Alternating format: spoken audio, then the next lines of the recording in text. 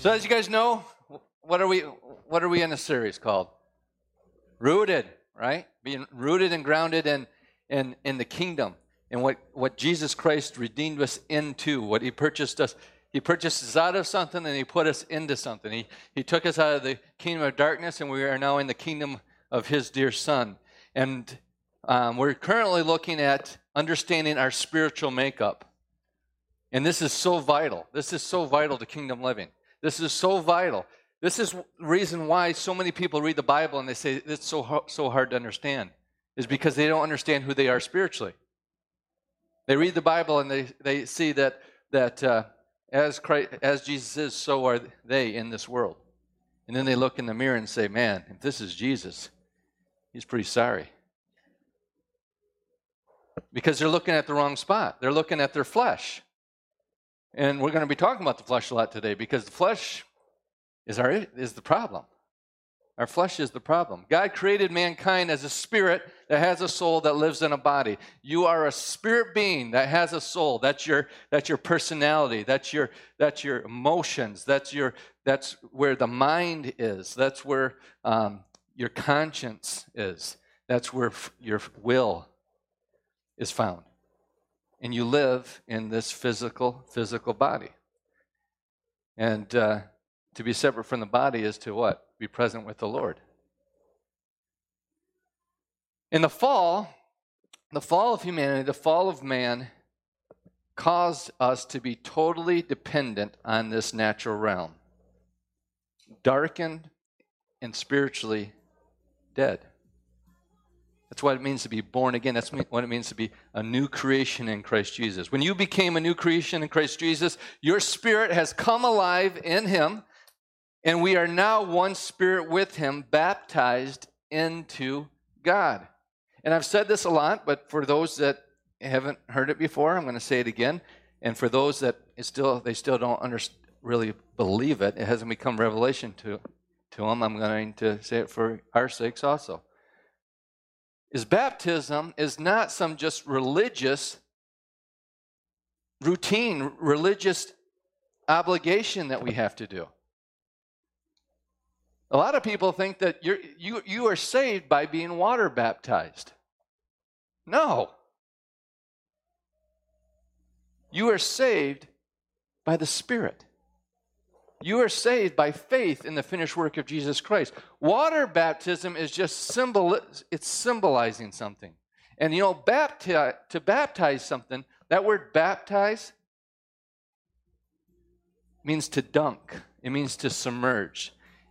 In the Greek, it would have been what they would have used when they were dyeing fabric. So you have a piece of linen. It's a piece of linen or cotton that is white. But you want it to be purple, so you would submerge it, you would dunk it, you would baptize it into the dye, and the dye would come into the fabric, and the two would become one. That's what it was that imagery of baptism, going down into the water, into Christ's death. We become one in his death, and we come out one in his resurrection to new life. You've been submerged, you've been dunked, you've been welded together with Christ. And Christ is welded together with God, because he is God. You are one with Christ, you are one with the Holy Spirit, you are one with the Father through baptism into Christ, not the water baptism. That's just a physical representation of the spiritual baptism that we all received when we became new creations in Christ Jesus. That's amazing. So now we need to learn to renew our minds. That's our soul. Our minds are in our soul. We have to renew our minds to who we are in Christ Jesus. When we renew our minds to the point that we live out truth rather than just hearing, when we become doers of the word and not hearers only, it will change how we live in the flesh. This is called walking in the Spirit. This is called living in the Spirit. In the Bible, the New Testament tells us over and over again to walk in the Spirit, live in the Spirit. Amen? Let's pray. Heavenly Father, we thank you. We thank you that we are new creations in Christ Jesus. Old things have passed away. All things have become new. May this morning, may we put on the new man. May we understand who we are in Christ Jesus. May we walk out of guilt, shame, and condemnation this morning. May we have dominion and authority over our flesh. And may we see the victory that Jesus Christ bought and paid for us. We pray in the name of Jesus Christ. Amen. In Ephesians chapter 4, verse 23, it says, "Be renewed in the spirit of your mind." We're supposed to be renewed by the Spirit in our minds. And put on the new self. Did you notice something here? God didn't say, "I'll put it on you." He says, "You put it on." You put on the new self. You need to renew your mind to who you are in the Spirit and put it on. Wear it. Walk in it. Live it. Which in the likeness of God, wow. Which in the likeness of God has been created in righteousness, holiness of the truth.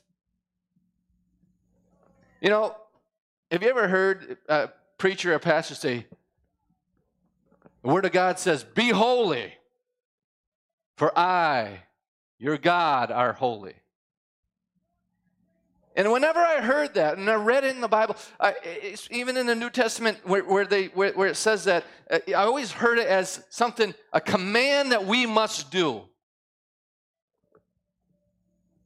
Commanding us, live up to this. You're so unworthy, you're no good. Be holy, what's wrong with you? But what if we turned off our religious minds for a minute and heard the voice of the Father? And instead of hearing a command, angry and mad, we heard, "Hey, be holy. Because I'm holy. And you're in me."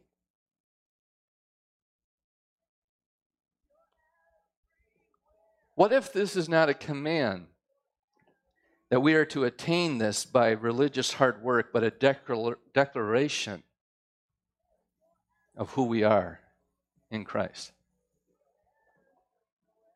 The new man, your new man or woman, I don't know, we're in a place where you can't say man and make it mean everybody anymore. I don't know the right pronouns. Anyways, the new man in the Spirit is holy, righteous, and it's as holy and righteous as Jesus Christ is, as God. We don't believe this. You're agreeing with me right now, but we don't believe it, because if we believed it, it would change every single area of our life. And I'm right there with you. I need to grow in this also. In 1 Corinthians chapter 6, verse 17, it says, "But the one who joins himself," that's at baptism, "joins himself to the Lord is one spirit with him." He that joins himself to the Lord becomes one with the Lord. You become one spirit with him. The Greek word that was translated one here is the word heis. Heis? I don't know. H-E-I-S. I tried to listen to how you're supposed to pronounce it. You pronounce it how you'd like to. And what it means is a single one to the exclusion of all others. Your spirit is one with the Lord to the exclusion of everything else. You can't get more like God in your spirit than you are right now. And for those that are saying, "What are you saying, Chad, that we're gods?" No. God is not dependent on anything. we are dependent on God. Right? Jesus obtained an eternal redemption for us, and we are secure in Him. We can have confidence in His ability to save us no matter what. In Hebrews chapter 9, verse 11, it says, "But when Christ appeared as a high priest of good things to come," and you really need to go yourself and read through these chapters in Hebrews, because it's using a lot of imagery, Old Testament imagery of types and shadows in the past. And he was comparing the priests of the Old Testament that ministered in the temple to Jesus Christ. And we don't have time to go through all that. But it says, "But when Christ appeared as high priest of good things to come, he entered through the greater and more perfect tabernacle, not made with hands, that is to say, not of this creation, and not through the blood of goats and calves, but through his own blood. He entered the holy place once for all, having obtained eternal redemption." So Jesus Christ entered in, offered his own blood once for all time. Do you know that means that Jesus isn't constantly applying his blood? He did it once. And he has obtained eternal redemption. Not redemption until the next time you screw up. We have eternal redemption in Christ Jesus. But the problem is that we sin. Right? We still sin. I know. Oh, is it just me? We still do things that aren't like God. We still have thoughts that aren't like God. And what you have to understand is that you have not been redeemed from the verb of sin. You know what a verb is? We got English class in here this morning. A verb is an action. We have not been redeemed from the verb of sin. We have been redeemed from the noun of sin. We were in sin, but we have been redeemed out of sin. Since you're no longer in sin, why would you sin any longer?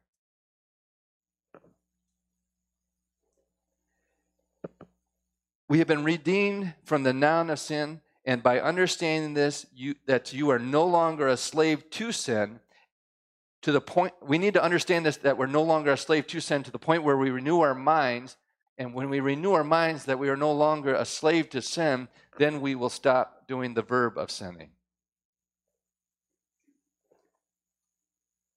Most Christians believe that they have been redeemed by Jesus, but when you sin, that somehow you lose your right standing with God.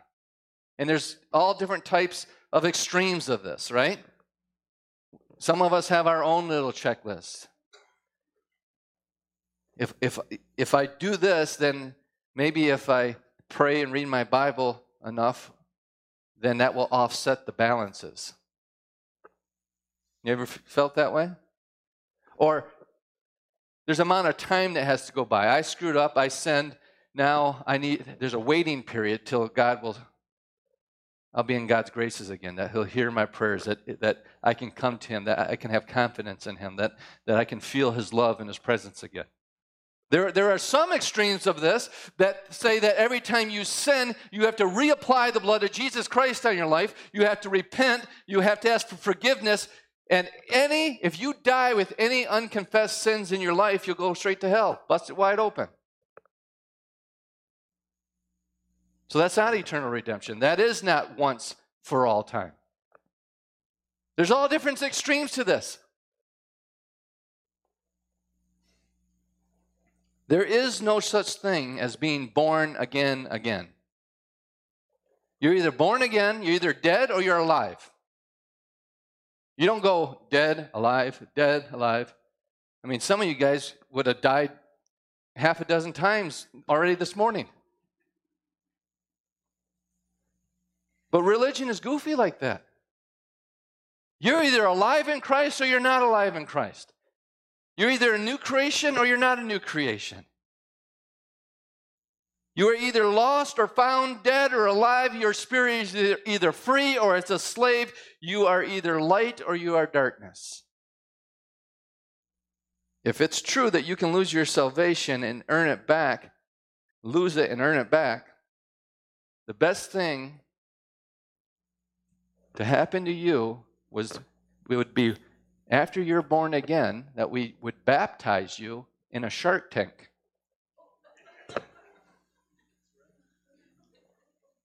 It'd be better off for you to get born again and die. We could have people come up and get born again and someone come behind them with a hammer. Boom, boom, boom. We have obtained eternal redemption. Our past, present, and future sins have been forgiven. And if you're thinking, well, how can God forgive sins that I haven't committed yet? That's crazy.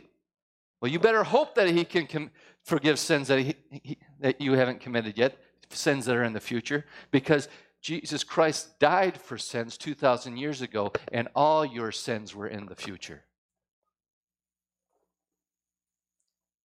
And as I said, Jesus did not die for sins, the verb. He died for sins, the noun. Humanity's problem is not the fruit of sin, which is our actions. The Bible calls it the work of the flesh, not fruit. But the root of sin, which is our identity and who we are in the Spirit. And the biggest hindrance to the church today is that we are not preaching the gospel. We're preaching sin. The biggest hindrance to the church becoming what God created them to be is the preaching of sin. This is probably new for some of you because you're used to sin. You're used to coming into church being told how no good you are, how unworthy you are. In Hebrews chapter 10, verse 1, it says, "For the law, having a shadow of good things to come, and not the very image of the things, can never with the same sacrifices which they offered continually, year by year, make those who approach perfect. For then would they have not ceased to be offered." That's a question mark there. If those sacrifices in the Old Testament could have made the worshipers perfect, wouldn't it cease to be offered?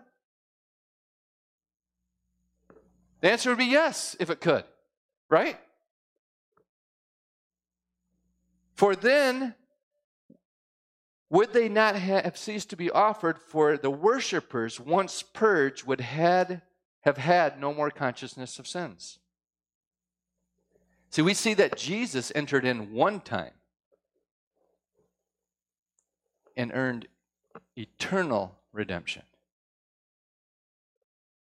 And he has ceased from sacrificing.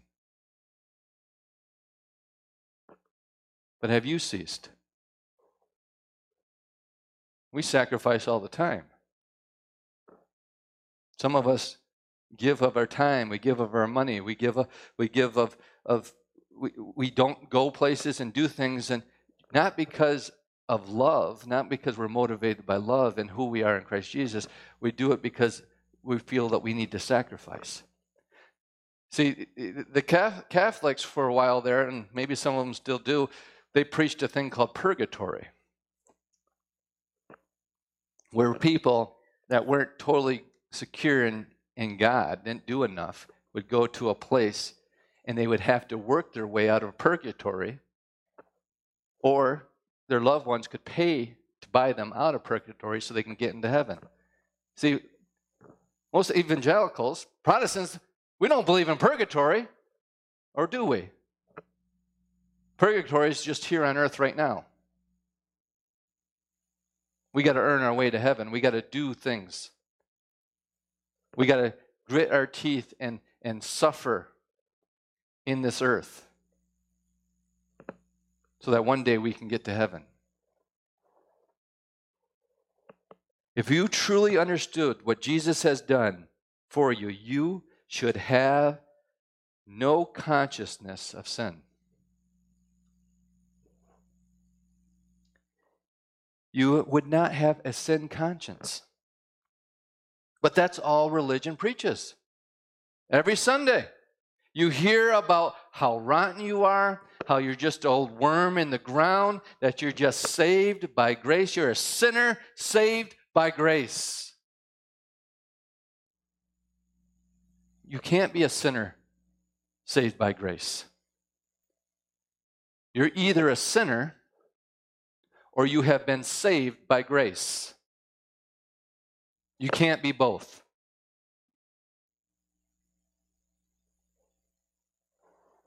And some of you, this might be new to you, and I knew that this was going to be a controversial one because your religious mind's going, this can't be true. And the reason is because we're sin conscious. We feel unworthy. And because we feel unworthy and because we're sin conscious, and this sin consciousness is what hinders our faith. See, you don't doubt God's ability. We don't doubt God's ability. We doubt His willingness. We doubt His willingness because we're sin conscious. That's why people want other people to pray for them. Andrew Womack uses an example. He says, he stood up and said, "I believe that Jesus raises the dead." Everybody would go, "Yeah, we believe it. Yeah, we believe it." And then if someone fell down dead up here, he says, "Well, I believe that God is going to raise them up."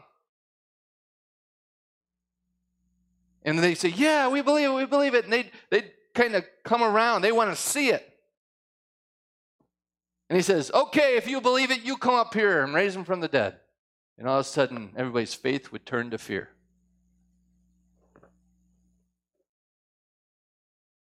Because we're sin conscious. See, we know us.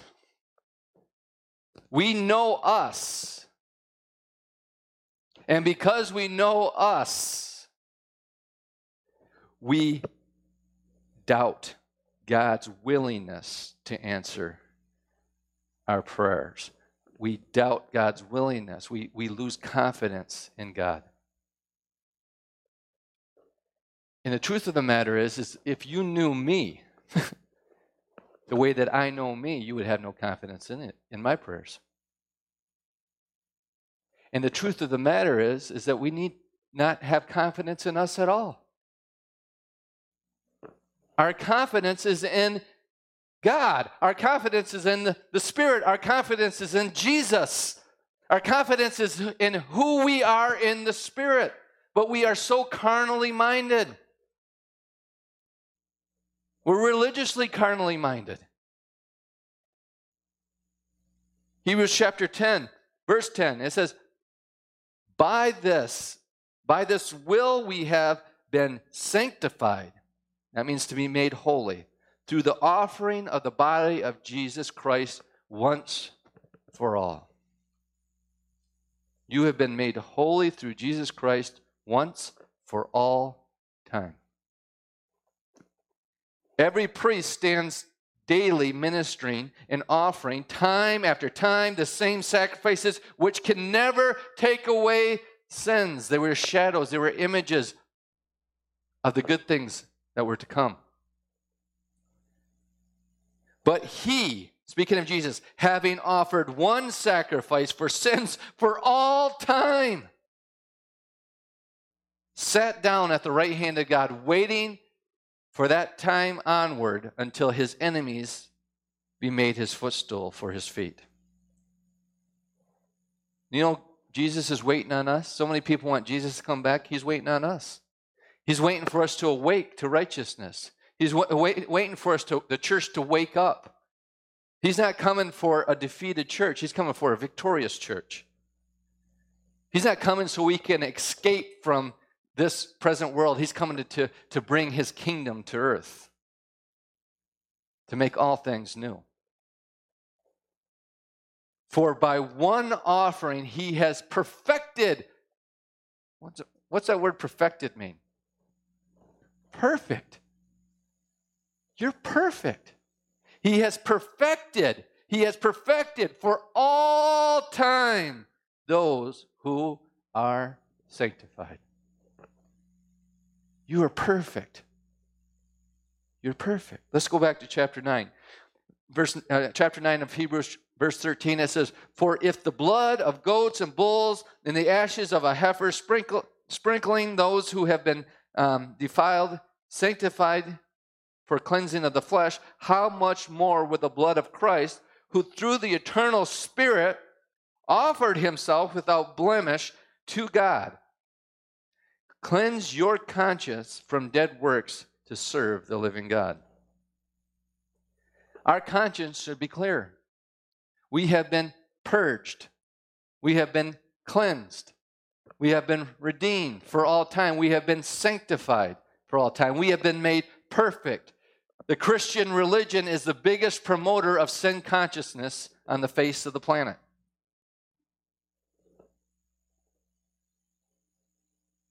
Because all we talk about is who we are in the flesh rather than who we are in Christ. And we need our conscience cleansed from this sin consciousness. Verse 15. And for this reason, he is the mediator of a new covenant by means of his death for the redemption of the transgressions under the first covenant, that those who are called may receive the promise of his eternal inheritance. We have eternal redemption. We have an eternal inheritance. If all the Lord was to do is forgive us for our past sins, and then pick us up, dust us off, just pat us on the back and say, there you go, you're all clean. Now you go try harder. That's not salvation. That's not redemption. That's not being, that wouldn't be no good news. Good news, you might do a little bit better, but we'd still fail. We'd still fail. We could try harder. How many of you have tried harder? That wouldn't be salvation at all, because we'd all blow it. But the good news of the gospel is that you have been cleansed of all sin. You've been cleansed of past, present, and future sins. You have eternal redemption and eternal inheritance in Christ Jesus. Jesus was the sacrifice for all time, and we have been made perfect for all time through that one sacrifice. Jesus is the one and only one. The issue is that you look in the mirror and say, this is perfect, this is holy, this is righteous. We look at our actions. Is this as good as it gets? See, we're carnally minded. So many people think to be carnal means to be sinning. Now, I guess to a point, if you have a different thought about yourself than how God thinks about you, you're missing the mark. And do you know what the definition of sin is? To miss the mark. The issue is that we look to the flesh rather than to the Spirit. This is why knowing your spiritual makeup is so important. Can you see that? This is why it's so important to know where you have been changed, where the new man is.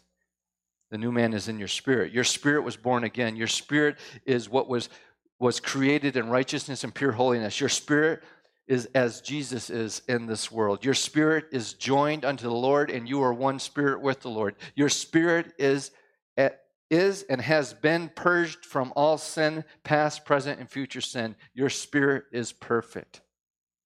Hebrews chapter 12, verse 23 says, to the general assembly, to the church of the firstborn who are enrolled in heaven, and to God, the judge of all, and to the spirits of righteous men made perfect.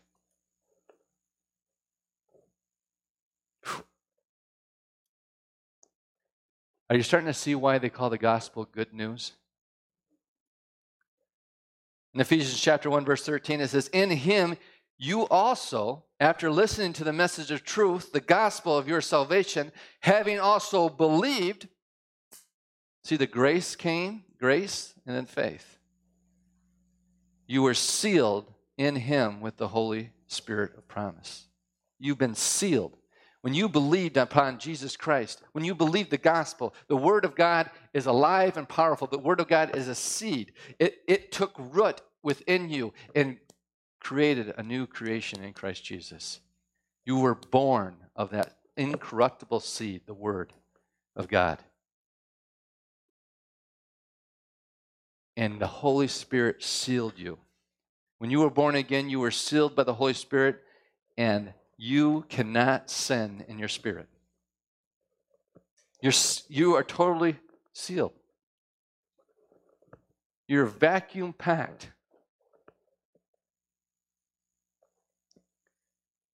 That's good news. I mean, what confidence would we have if we really believe that? I know we believe it this morning on Sunday morning here at Charis New Testament Church. We believe it. We're nodding our heads. What about Monday? What about Tuesday? What about the rest of the week? What? You know, 1 John supports this truth. In 1 John chapter 3, verse 9, it says, whoever has been born of God does not sin. See, this is where people, if you don't understand your spiritual makeup, boy, you can read some of this stuff and think, man, I must not be born of God. Because I sin. Whoever has been born of God does not sin, for his seed remains in him, and he cannot sin because he has been born of God. Where have you been born of God?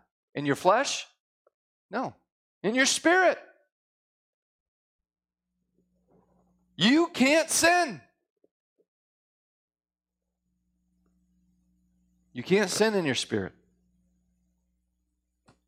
This is why we're supposed to be walking in the Spirit. If you struggle with feeling unworthy, unqualified, that God could never use you because of your past, present, or future dealings in the flesh, your sin, let's put it this way. If you feel unqualified, if you feel condemned, if you feel shame, you are not in the Spirit. You are in the flesh.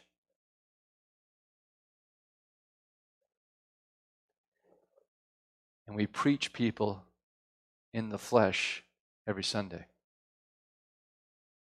We pat ourselves on the back on how unworthy and no good we can make people feel. That we can get them to the altars crying and begging God to forgive them. And it's all the flesh.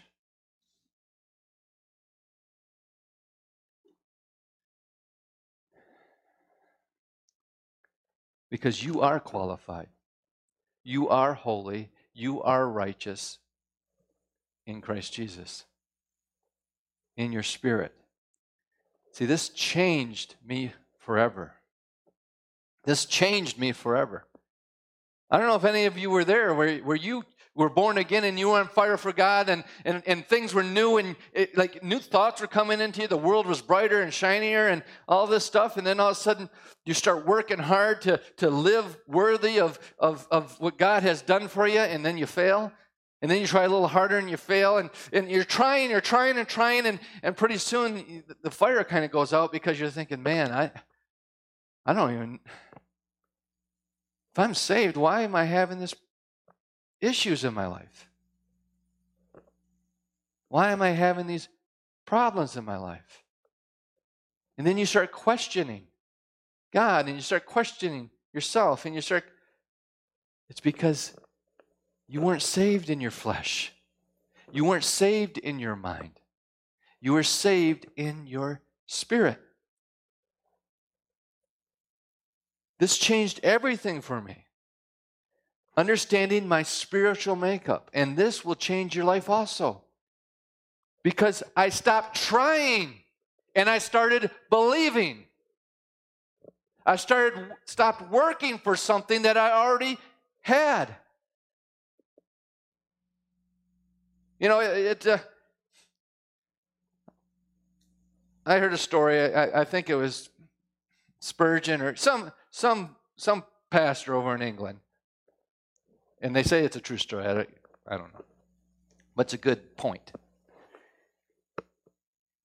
He went to minister to a woman that was coming to the end of her life, and he went to minister to her and pray for her, and he went to her house, and it was just like a shack almost. And he went in there and he was ministering to her and talking to her, and he looked up on the wall, and there was a certificate, a legal document on the wall, and he looked at that and he was reading it, and he says, "Where did you get that?" And she goes, "Well, when I was younger, I worked at this wealthy man's home. I worked at this wealthy man's home, and when he passed away, he gave me that certificate. I loved that man, and I worked for him, and he was so nice to me that he thought of me and gave me that." And she couldn't read. And he says, "Do you know what that certificate says? You have a home with servants of your own.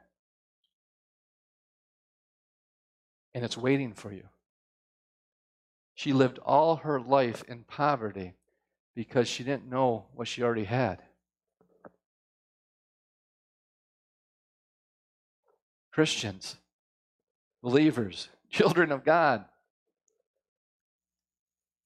what do we have? This can change your life. This has changed the way that you live. This has changed the way that you see yourself. So you might be thinking, "Chad, so what are you saying? That I can sin no matter what?"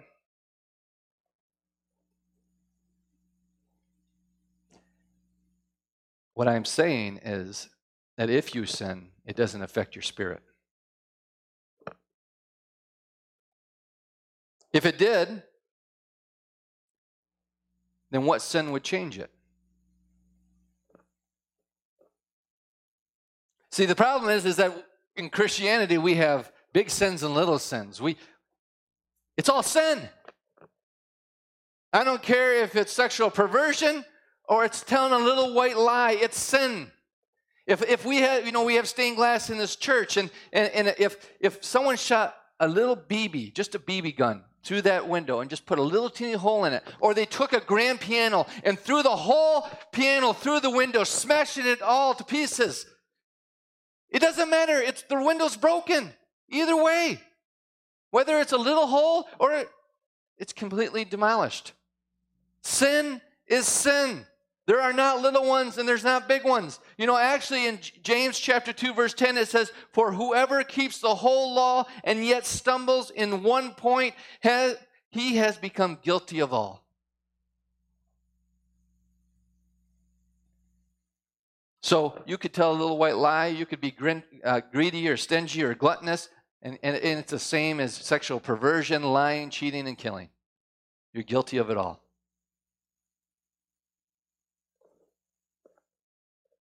If sin can cause you to lose your right standing in Jesus, then you'd be better off to have someone kill you as soon as you got saved.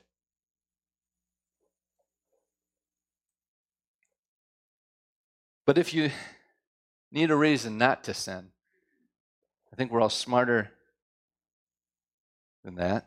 If you need a reason not to sin, here you go. In Romans chapter 6, verse 1, it says, "What shall we say then?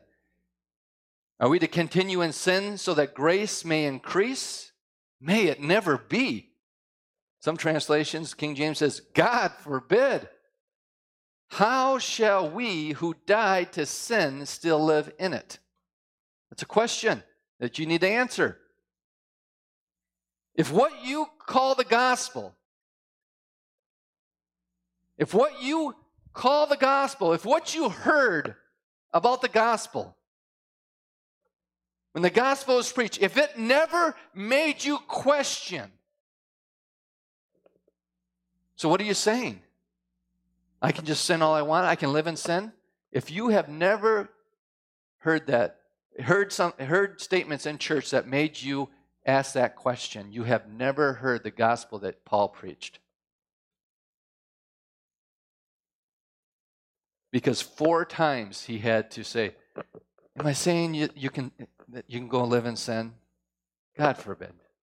4 times he had to say that. And you need to ask yourself, have I ever had to ask the question, what is he saying? Is he saying that's all right to sin? And if you never asked that question, you've never heard the gospel.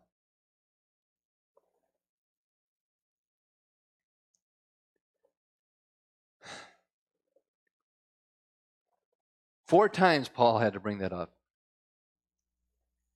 And he says, God forbid. That's not what he's saying at all. That's not what he is saying, but it would be a logical question. If you are secure, if you're holy, if you're righteous, if you've been sealed by the Holy Spirit, and that your spirit cannot sin, and you are one with God, the logical question would be, well, then I can go live any way I want. If you're asking that question today, it means that you're finally getting it. Should you live in sin? May it never be. Here's the first reason. How should we who died to sin still live in it? Your born-again spirit is dead to sin. Your spirit does not want to sin. All it wants to do is praise God, and glorify God and love God. Your spirit, that's all it wants to do. Your spirit never wants to sin. So when you want to sin, what wants to sin? Your flesh. And if you are wanting to sin, what are you walking in? The flesh. You're not walking in the Spirit. How should we who are dead to sin live in it any longer? If we could see ourselves as we are in the Spirit, we would live more righteously on accident than we ever did on purpose. Do you know what makes you want to go live in sin? Believing you're just an old sinner. I'm just a drunk. I'm just a pervert. I'm just a greedy, lying sinner. And you resist in the flesh, you resist in the flesh, you try hard, you do all you can, but then you fail, you come short, you do it again, you beat yourself up, and you think to yourself, well, what can I expect? I am, after all, just an old sinner.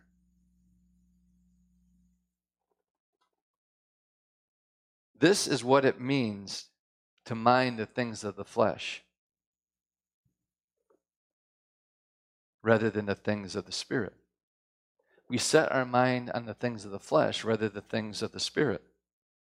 If you would walk in the Spirit, you would not fulfill the lusts of the flesh. Romans chapter 6, verse 16. Do you not know that when you present yourselves to someone as slaves for obedience, you are slaves of the one whom you obey, rather of sin resulting in death or obedience resulting in righteousness? The first reason that you shouldn't sin is that it's not your nature to live in sin. It's not who you are. Your spirit does not want to live in sin. You are dead to it.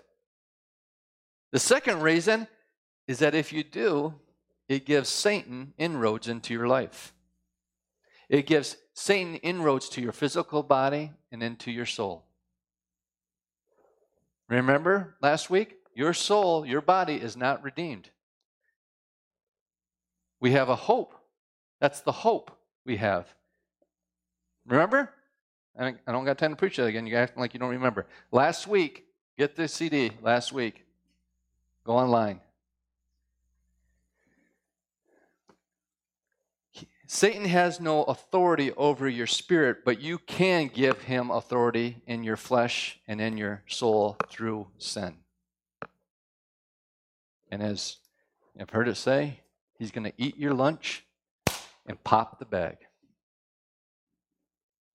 Sin is dumb. Sin results in death.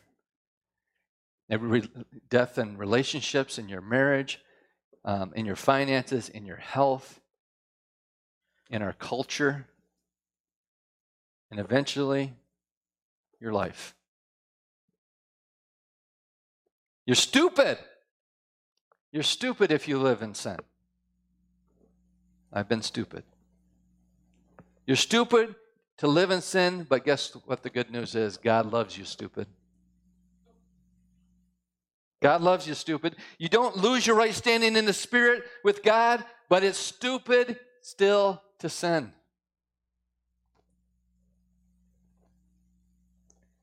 Your flesh does not get stronger in the Lord. Do you know that? Your flesh will never get stronger in this earth. Your flesh will never get stronger. A lot of people think they need to discipline themselves. That they need to discipline themselves in the flesh and they need to get stronger. No, it will always, your flesh will always be contrary to God. It's connected to this world which is fallen. You will never grow stronger in your flesh. But we can get to a place where we no longer walk in it. See, that's the thing of it is. It's about causing your flesh to get weaker, not stronger. When it's no longer the ruler over your soul, your spirit needs to take its rightful position. And when your spirit takes the rightful position in your soul, in your mind, your will, your emotions, when your spirit is controlling that aspect of your life, then you will reign in life through Christ Jesus. I'm not saying you should live in sin, but when you do sin, you can know that it was just your flesh. That answers Romans 8 so clearly now. That war that's within you against the spirit and the flesh. You can know that was just your flesh and that your spirit is still pure in Jesus and God does not reject you based on your actions. God does not reject you based on your actions. Isn't that good news? Isn't that good news to know that God will never reject you?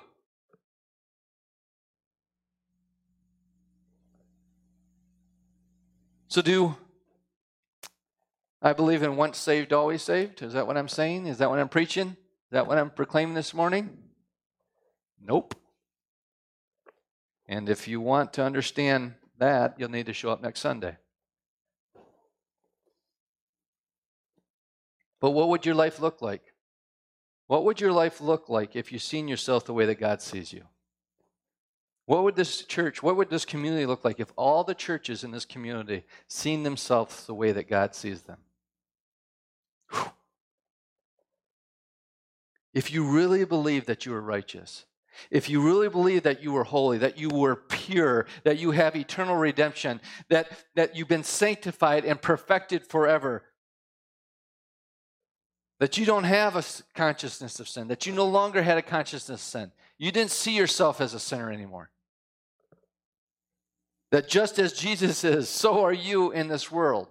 If we really seen ourselves that way, all doubt would just disappear and you would have the faith of God.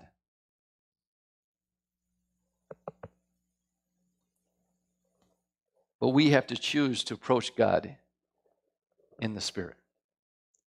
We have to choose to see ourselves in the Spirit. We have to choose to put on the new man. We have to choose to set our minds on the things of the Spirit. Amen? Let's pray. Heavenly Father. You've been listening to a message from Charis New Testament Church. For more information or to contact us, go to www.charisntc.org. And remember, you are deeply loved, highly favored, and destined to reign in Christ Jesus.